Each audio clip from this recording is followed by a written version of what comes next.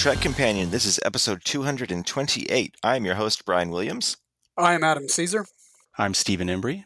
And today we are finishing out Voyager's 5th season with the episodes Relativity, Warhead, and Equinox, Part 1. Here we go.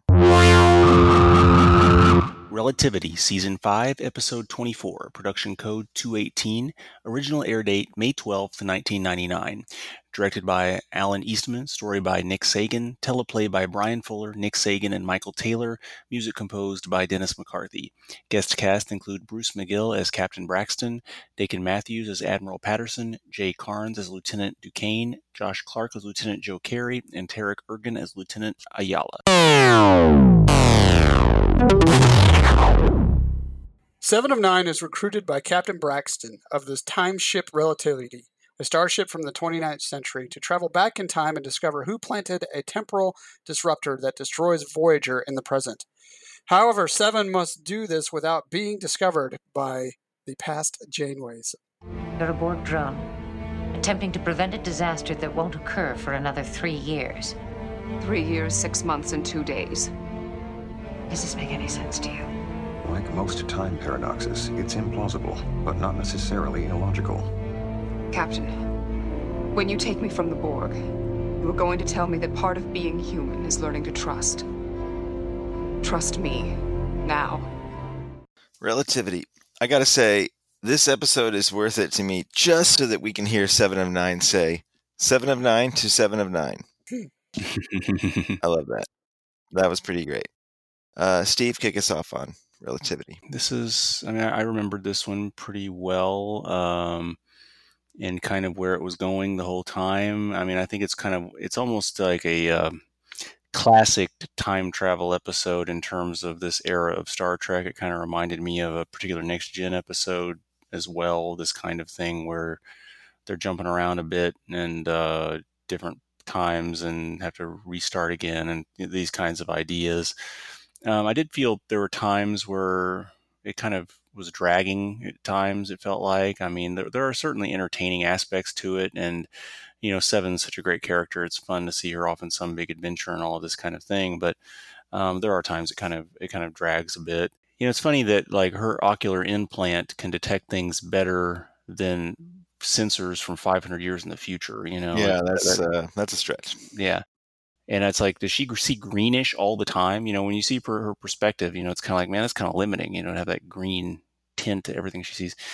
But anyway, I mean, it's kind of fun and stuff. I mean, I don't think it's fantastic or anything. I think sometimes the pace is not so great, but it's kind of fun. These kind of, I don't know, solving a mystery, jumping around time kind of deals. And Janeway and her hair. That would have been fun if they had her hairstyle change every scene or something just to emphasize that. But anyway.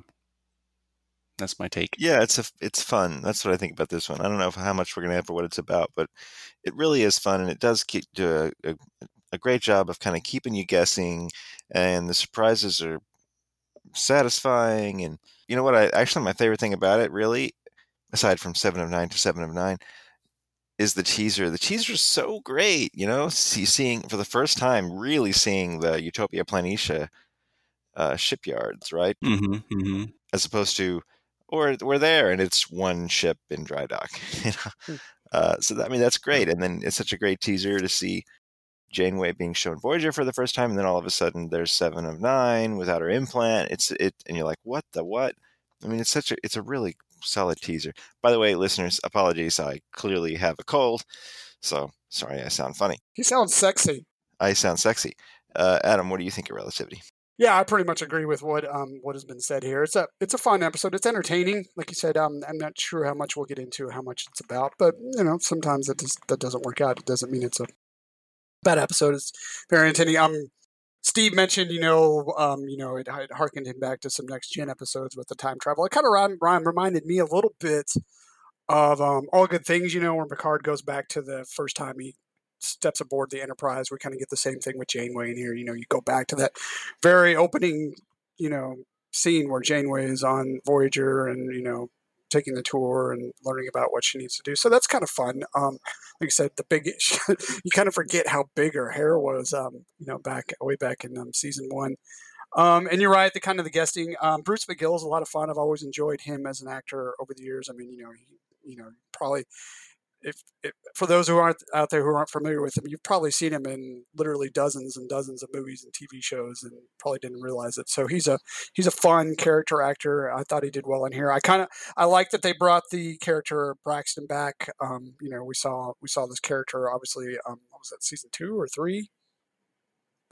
Anyway, I'm sure you've got a question about it towards the end of this episode. I don't, because I didn't even realize. How does this mess me up? Because I thought Bruce McGill played Braxton every time we saw Braxton, but he doesn't. He didn't play him the other times. He does such a perfect job of it that I imagine him in those other episodes, even though he's a different actor. Yeah, I mean, which I'm sure is an insult to that other actor, but sorry. Well, it's because it's Bruce McGill. He's really good. I mean, and that's a nice twist at the end. He's the one who's actually trying to destroy Voyager, and it kind of ties in with, if you're familiar with the what were the name of the episode, Steve, that we did? Is that the Future's End? No. That's something else, I think. I was going to say that too. Yeah, they go back to California. Past, future, past. I don't know, some nonsense like that. But yeah, they go to where the eugenics wars are not happening. Yeah. Well, yeah, if you remember, right, Captain Braxton was a sully, kind of grumpy old guy back then, and it's kind of a cool twist that he's the one that's actually trying to take out Voyager, so he can stay in his job. So that was a kind of a fun twist at the end. That was kind of, I think that's kind of the only twist to this. I mean, we've seen dozens of different time travel type episodes, and this kind of has a lot of the same familiar themes to that. I mean, there's only so many different ways you can jump around in time without trying to doing different things. So overall, like I said, I enjoyed the episode. I thought it was entertaining. They always like to take advantage of time travel stuff to kill all the characters and destroy the ship, which they certainly do here. Right. Seven dies right at the beginning, and Voyager is destroyed after literally nobody is able to get to an escape pod. That's how you say. It's kind of farcical, but in a fun way. They take it far enough where it's almost making fun of itself a little bit. The notion of the time travel stuff and reintegrating people together, whatever. They don't obviously none of it's explained, but it's and of course Janeway's reactions kind of lend to that. She's obviously never been a fan of time travel, but it makes it all kind of like, here's an absurd time travel silly story for you, or whatever. It's. What series did we first get the temporal, the 29th century Starfleet time travel stuff? Was that in Deep Space Nine, or was it in Voyager? I can't recall. I know we get a lot of it in Enterprise. Obviously, it's the big plot theme in Enterprise. Well, we had the people that came for Trials and Tribulations. Yeah, that's right. Yeah, were they from the future? Were they from like a current? I think they were from the current. They were coming there just to kind of debrief temporal investigations or something. Yeah. So I'm trying to think. Was it this? I guess it's Voyager when the 29th century was kind of introduced. And did they reference 29th century? I don't remember. That's specifically they say that in this episode or these episodes. Well, it's Braxton. Is it always that? Well, it's Braxton. So. Right, because I think Enterprise said it was 29th century. Yeah, but gotcha. The Enterprise J. Yeah, all that stuff. As opposed to the end of Discovery's second season. Yeah, they had to go beyond that, I guess, to really clear themselves. Yeah. What is this episode about? Like I said, this is kind of where we might kind of fall into a little bit of trouble. This episode's about having fun, I suppose. I guess you could kind of the themes that it's about. It's staying true to your crew. I mean, 7 and 9. She's recruited to save the crew. So. Yeah, that means she cares about her crew. What did you get, Steve? Yeah, I mean, I think there's not enough of any one thing to really nail anything. I mean, yeah, 7 obviously is devoted to her crew, and she sacrificed herself and kind of, to do something about it. You also get the whole futility of, the futility of trying to retaliate against someone and this kind, for the Braxton character and all that. But I don't think they dealt enough with any of those themes in detail enough to make it about those things, So I don't. Right. Yeah. Yeah. Vengeance doesn't pay. So Sure. Must be so hard to make an episode like this. Like as an actor, every page I would be so confused about where we are. As the director, you would think, I mean, it would just be so confusing because you could never shoot something without thinking about the context of the whole thing. Otherwise, you'd just be completely lost. Yeah, no, it's just, And some of them are just rolling with just, yeah.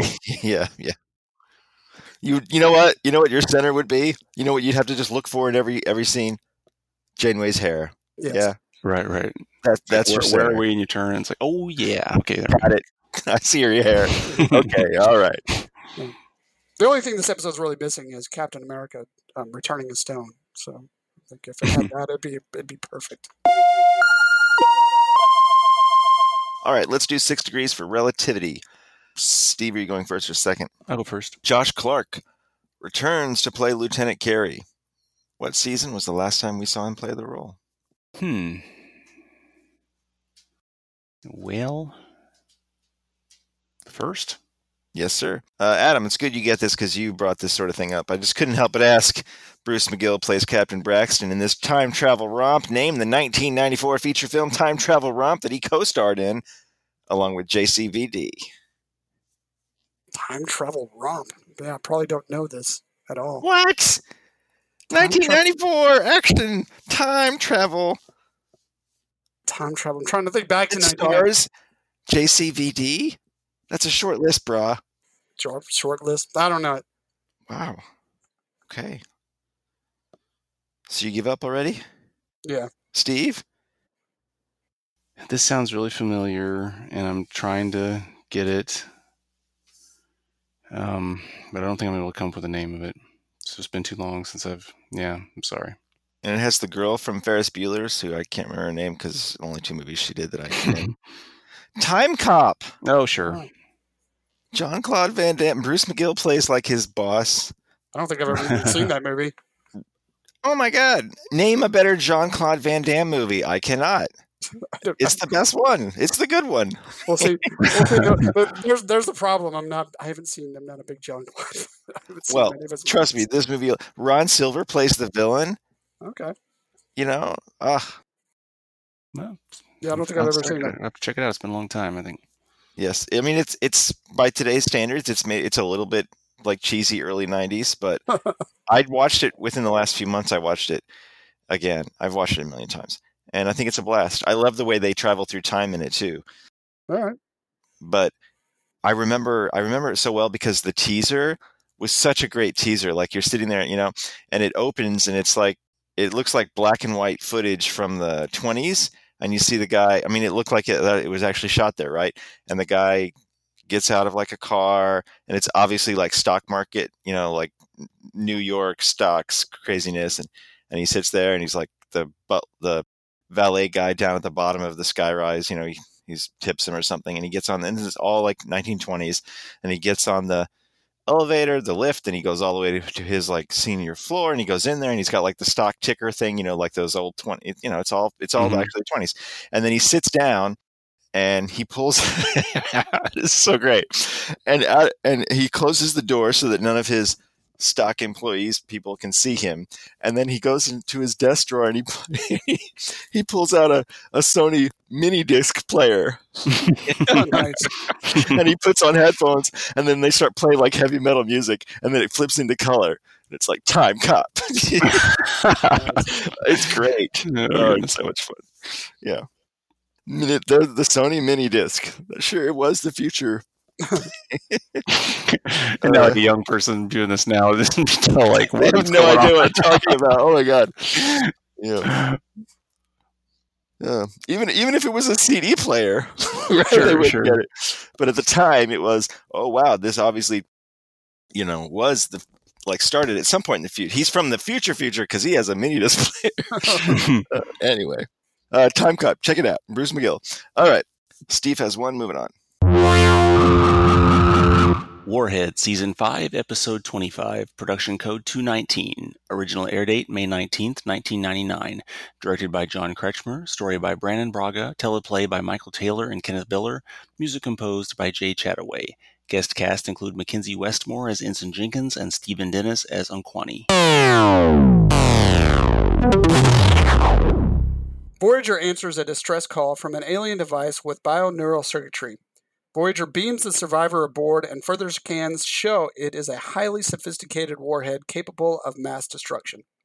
The Doctor, who speaks its technical language, fights for its rights when the rest of the crew seeks to distance the ship before the warhead fulfills its purpose. Look at it this way. You and I have something in common. Just because we're not organic beings doesn't mean we're in any way inferior. Well, you're metallic, over a meter in length, cylindrical. Oh, you're quite sleek, actually. You're welcome. Adam, kick us off on Warhead. Warhead. It's a sophisticated bomb that befriends the Doctor. Good times. No, it's an interesting episode because I think it has a lot more to say than say what relativity, what we just spoke about. But I wouldn't say it's as entertaining as Relativity. I'm not saying it's a bad episode, but it's interesting. You know, obviously it's kind of cool. We see Kim. He's on the Midnight Bridge crew, and he's kind of all by the book, Captain Ego and Gung Ho. You know, doing this. They answer a distress call from this warhead, or they don't know what it is at the moment. They just know it's a device on this planet. They beam down. They beam it to Voyager, and you know the Doctor kind of I don't know if befriends it is the right word, but I mean he feels kind of akin to it. It's what's the word I'm looking for? It's artificial intelligence. That's the word I'm looking for. So yes, the Doctor kind of feels a kindredness to it. So and they kind of get along. Once they kind of find out what it is, that's kind of I don't know. You know. Is this device sentient? I don't know if they get there because it inhabits the Doctor's body, but I don't know if it's kind of a stretch to kind of think that this bomb is kind of sentient. And obviously, you know, they go through all the, you know, back and forth. Do we keep it? Do we destroy it? Do we keep it or destroy it? Then we find out that the bomb isn't really supposed to destroy its target, and then it sacrifices itself at the end of the episode to destroy all the other smart bombs that are on the way to its target. So it's not uncharted territory for Star Trek. Obviously, they didn't get fully involved in like these cultures' ongoing war. That's kind of the difference here in this episode to maybe past ones where, you know, one of those Star Trek vessels will kind of inadvertently step into a disagreement between two warring civilizations. So we don't go there. We just kind of get the, the weapons perspective. Steve, what do you think? I think this is a pretty good episode, and I think it does have something to say. I kind of like, it's almost like I like the message better than the implementation, because I do think there's some, it kind of was a big leap for the character of the bombed or whatever to, you know, that's within the Doctor to come to this conclusion that, you know, like I'm going to repurpose myself and bring meaning to my existence or whatever that fast. It seemed like it was like, no, I'm doing this, I'm, you know, digging in its heels or whatever. Now, I mean, this gets a lot of bonus points because of Picardo and how well he pulls it off. And it's kind of one of these, you know, what a great opportunity to show off in a way, you know, because it's such a bizarre character to play, you know. I mean, you're playing a bomb, you know. I mean, it's crazy, you know, but it really is fascinating when you get into the, I mean, it's kind of like all the fluff with the night shift and Harry and all. This is what's weird about this episode, is that it's by all, it almost has to be a Harry episode, the way they try to make it, right? Because he builds his character, and, you know, he's growing as a leader, and that's great. It's bookended with him. Yes, so that's clearly what they're doing, and I get it. But to me, the most fascinating element of this episode is the notion of, you know, again, we're going to go into what it's about, but this notion of your purpose, you know, and okay, what do I do? Is it hardwired? Can I change it? This kind of thing, and that's really has nothing to do with Harry and his journey, you know. So that's kind of what's interesting about this episode is, you know, you got to say it's a Harry episode. That he's the bookend. That's what they're trying to do, but, you know, Picardo is what he does, and he's delivering this and this whole notion of identity and purpose and so on, and that's what to me is more interesting. Well, part of that too is Bob Picardo is so great. He's just so good. Yeah. He's got scenes where he's talking to a metal box. And it's entirely compelling, and I completely believe that those beeps mean something, and he is responding emotionally. I mean, he's just so good. Like literally, it's him and a metal box in the shot, and he's having a two-way conversation, and he's great. He's really good. And when you give him something like that, and he's so good at it, you can't help but feel like it's a Doctor episode or a Picardo episode. It just makes the whole balance of the thing funky. And I agree. That's what makes the episode feel kind of clunky to me, because it sets it up and it plays it like it's a Harry episode, but then it doesn't feel that way. Mm-hmm. And so it ends up as a disservice to both. Yeah, Harry's kind of more of the B story. Yeah, weird but way. it's not set up that way. Yeah. It's set so it just kind of it's almost like it weakens both things. It does have some pretty good moments. It certainly does. I said I did have a funny note in here that I'm trying to recall what prompted it, but I have that extra looks really extra, and I don't know what prompted that note. That's one of the more fascinating tidbits. It's very early on in the episode. There must have been someone who was a very ancillary character that didn't look like they really belonged. Well, it's because you're talking. It fits into what you're saying the episode's really about, right? What is that extra's purpose? Are you talking about the helmsman early on, the girl that was doing the midnight shift? Well, maybe I was thinking of how she wasn't particularly compelling, because now that you bring that up, it did strike me as kind of like she's just there to. Well, to me, she was kind of weird, because it's like they almost had her playing as I guess she would be kind of a regular. I mean, everybody would know her on the ship, but the audience doesn't know her, and so that's what kind of felt weird about it. They set it up like there's this whole lower decks thing going on. It's just the night crew, but then it doesn't go anywhere. Yeah. Yeah, I mean, obviously that would have been fun. Yeah, that definitely would have been, because obviously her and Harry knew each other. They had a relationship, but I mean, the audience isn't keen to that, and then it's kind of just let go until the very end of the episode, where he's like, "Don't take any distress calls," and it's kind of weird. Like, we've never seen this girl before, and we will never see her again, but she's obviously a big part of this crew. And why you'd have two people on the bridge during the night, quote unquote, and like 10 during the day. I mean, come on. And what happens if something crazy happens? Does Kim have to pull a double? Is he like, okay, we got a big thing? Well, I guess, yeah. He's just kind of, kissing up by doing this whole night shift thing for command or whatever. But yeah, the problem is that, you could be stuck there, because then he's the prime ops guy. And so, I don't know.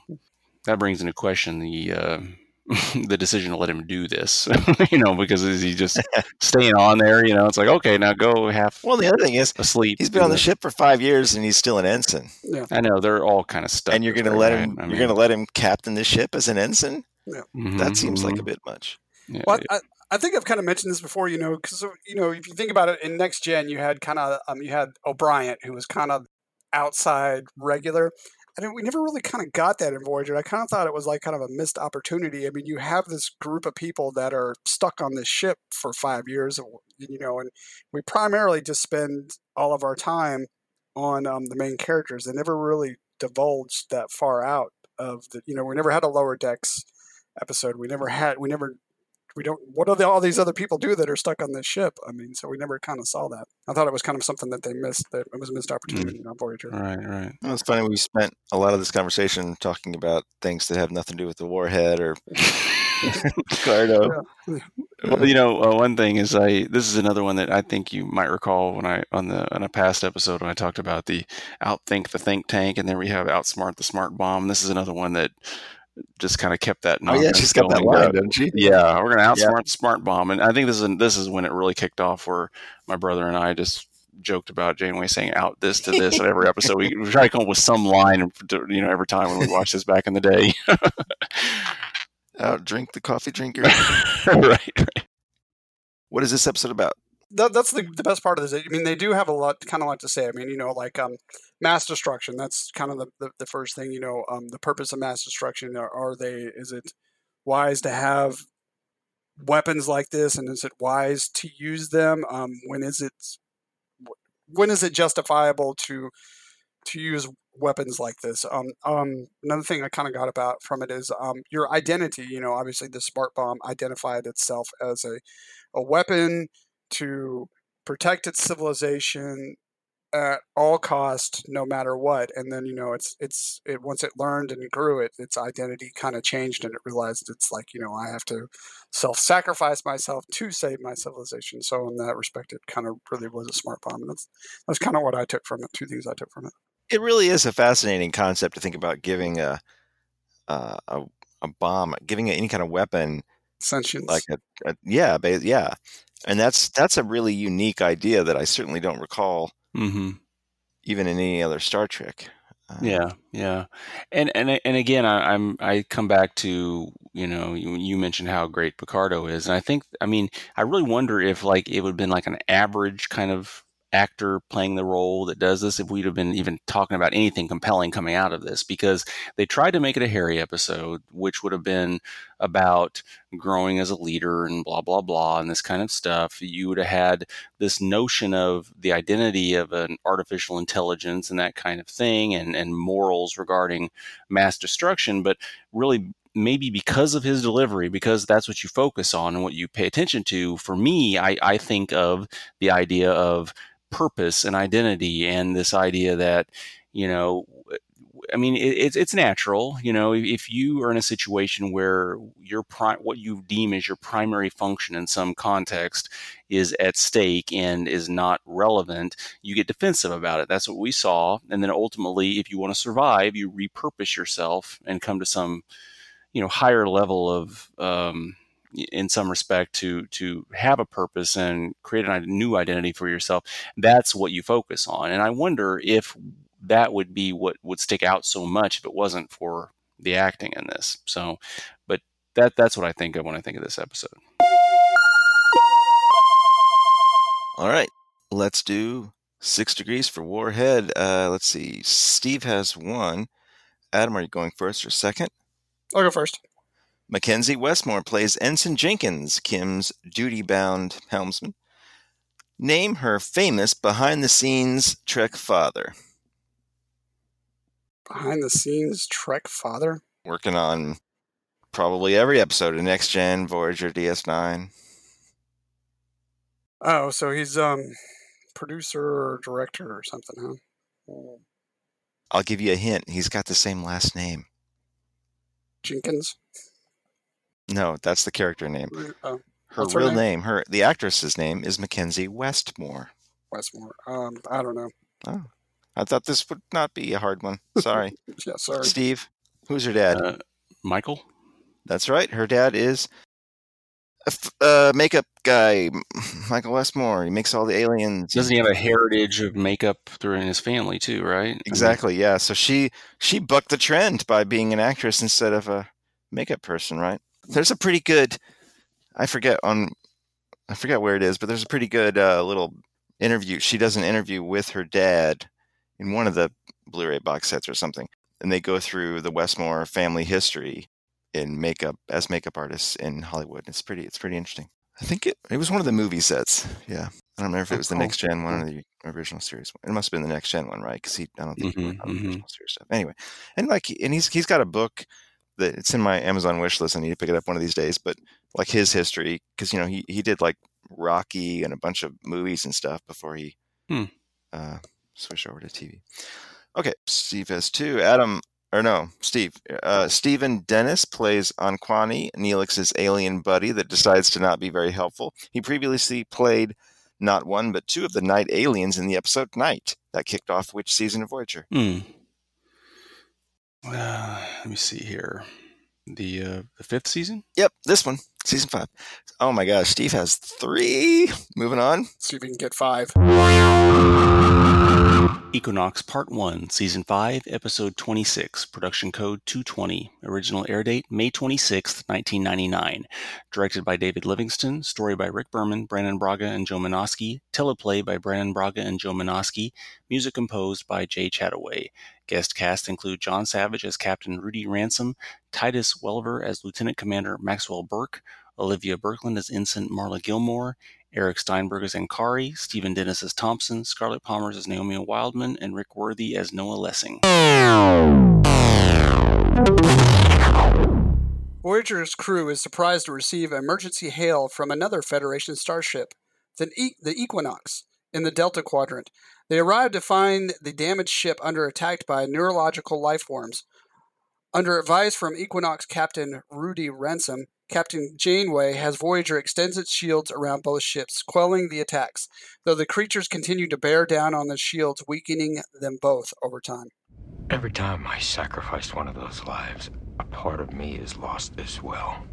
I might believe that if I hadn't examined your research. These experiments were meticulous and they were brutal. If you'd felt any remorse, you'd never have continued. Starfleet Regulation 3, Paragraph 12. In the event of imminent destruction, a captain is authorized to preserve the lives of his crew by any justifiable means. I doubt that protocol covers mass murder. In my judgment, it did. Unacceptable. Equinox. I have things to say about this episode, and I would like to start, but I have a cold and my voice hurts, so who would like to start? You can start, Brian. You sound fine. I don't feel fine. Let's talk, please. I have a note. One of my sentences, not a sentence, in my notes is like slime from Ghostbusters. I remember the very beginning of this reminded me of you meant little Slimer. Slimer. Oh yes, that must have been what I was going for. Yeah. Like relatives. Later on you see their form better, but in the first little segment, to me it looked like Slimer coming out and all that. Yeah. It's funny because this episode I happen to remember like specifically where I was when I watched it. I mean, that sounds dumb, but I remember the circumstances. There having to be a party at my parents' house, that my parents were putting on, and I watched it in a different room than usual and this kind of thing. It's funny how stuff like that works, but I remember the context of seeing this episode. I mean, not like I thought this was like the best episode ever or something, but I guess just, the drama of seeing a season finale, of a TV show you follow, that kind of thing. That's kind of what I think of most when I think of this episode, I mean, I think there's highlights in here, right? I mean, John Savage is the captain of the other ship, the drama of meeting a crew, I mean, it's kind of like, what's going on here, from the get-go, because you're like, there's another one out here and this kind of thing.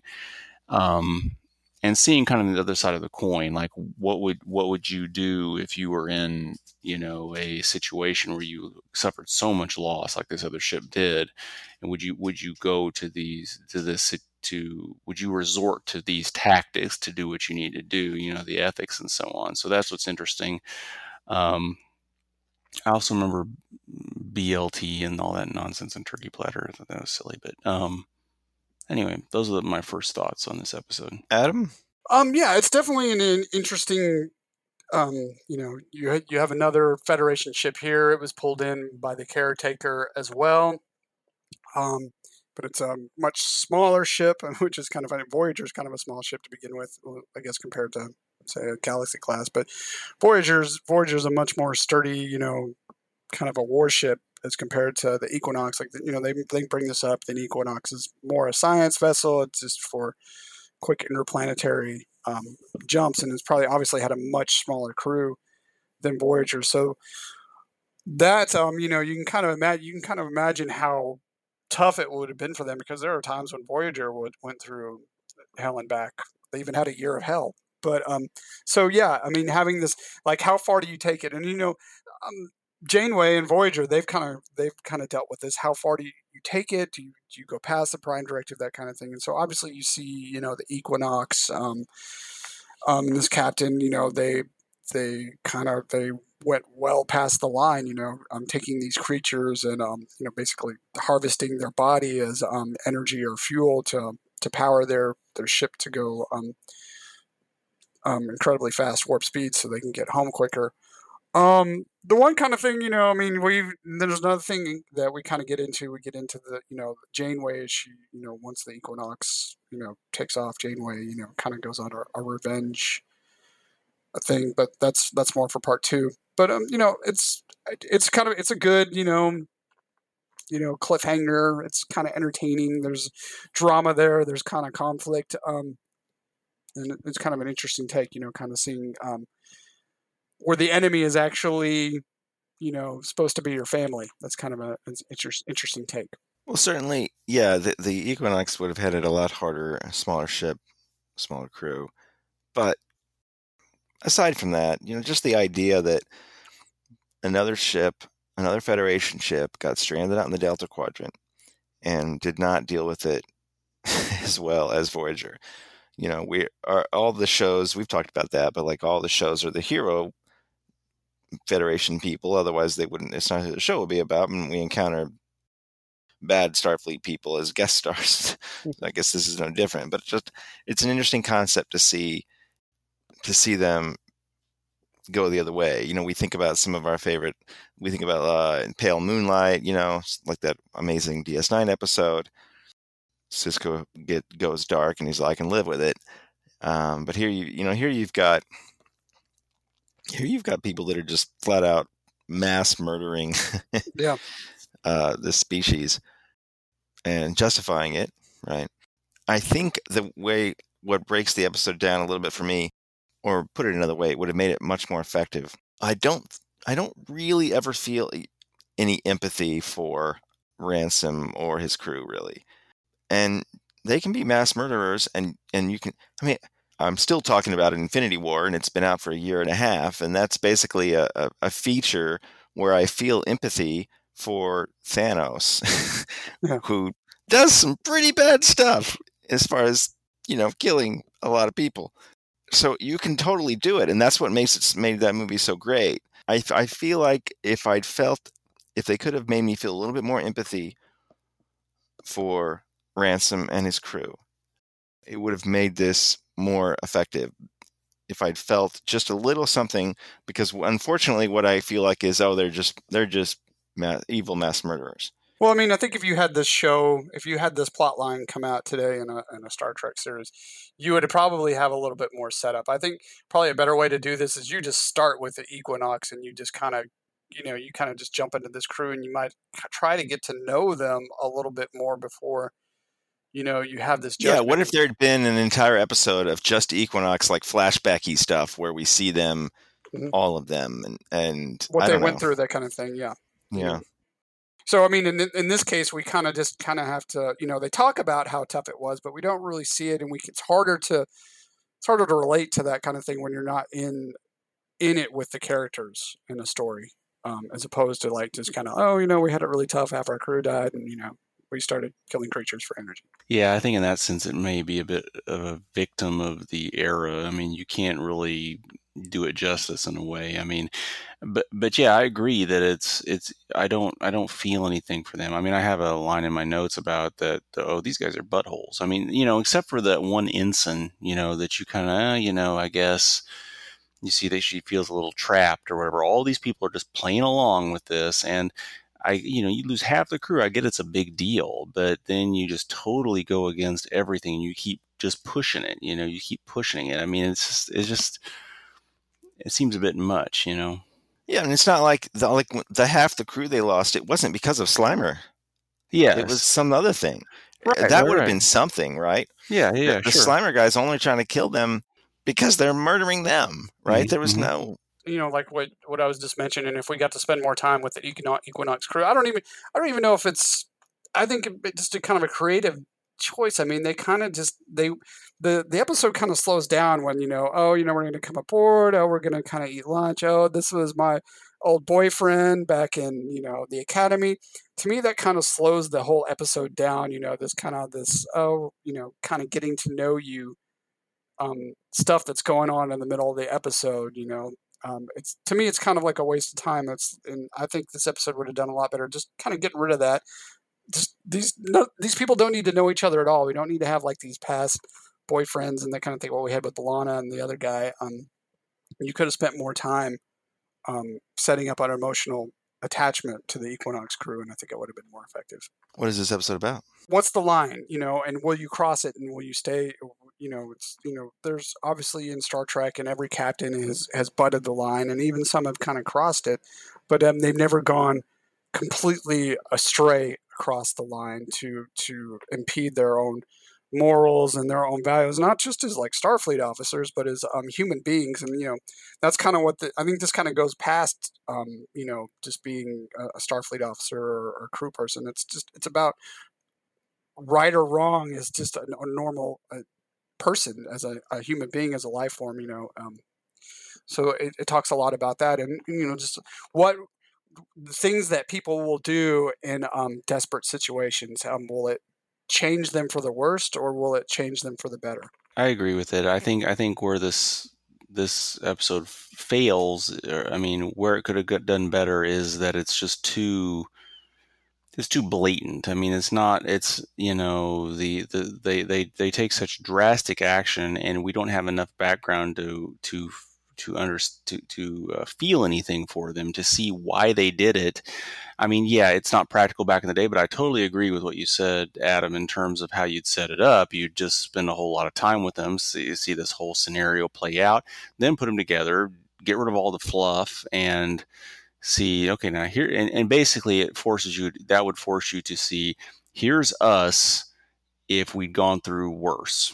And that's where you'd have the moral of the story is that, how much does one compromise their values depending on their situation, and I don't think this is awful by any means. We talk about it and we raise these issues, but I think it could have been done better. But I think that's what it's going for.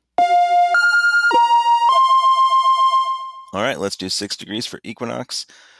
Steve has 3. Adam, are you going first or second? I'll go first. Let's get this sucker out of the way.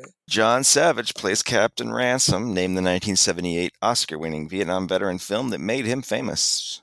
Was that Deer Hunter? Yes, sir. Steve, Rick Worthy plays Noah Lessing, the Equinox crew member that also has something up his sleeve. He played the recurring character of Jannar in what season of Enterprise? 3? Yep. It was not a shutout. Yay, I got to run. It was not a shutout. No shutout for Steve. Picard has wrapped its first season of shooting. That's exciting. Mm-hmm. Not a lot else going on. There was another mass shooting last weekend.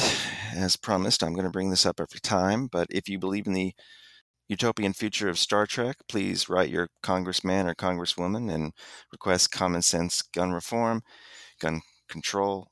It sounds like it's a preliminary report. I'm not sure if it's accurate yet or not, but it sounds like the guy that did the mass shootings last weekend in Texas tried to buy a gun and failed the background checks. So then he went and bought it from a private person. And of course, background checks aren't required at gun shows or private sales. So if that's true, then that's a perfect example of why we need common sense gun reform and, universal background checks. Get rid of those loopholes. So if you believe in that future, contact your congressman or congresswoman. You can send us an email, trekcompanion@gmail.com. Our Facebook listener page is facebook.com/trekcompanion. Our Twitter handle is @trekcompanion.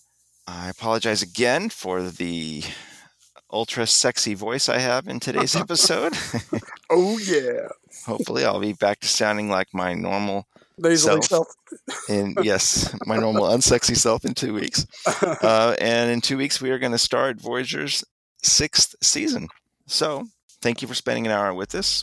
We hope you'll be back in 2 weeks. And until next time, take it easy. Bye, guys. See ya.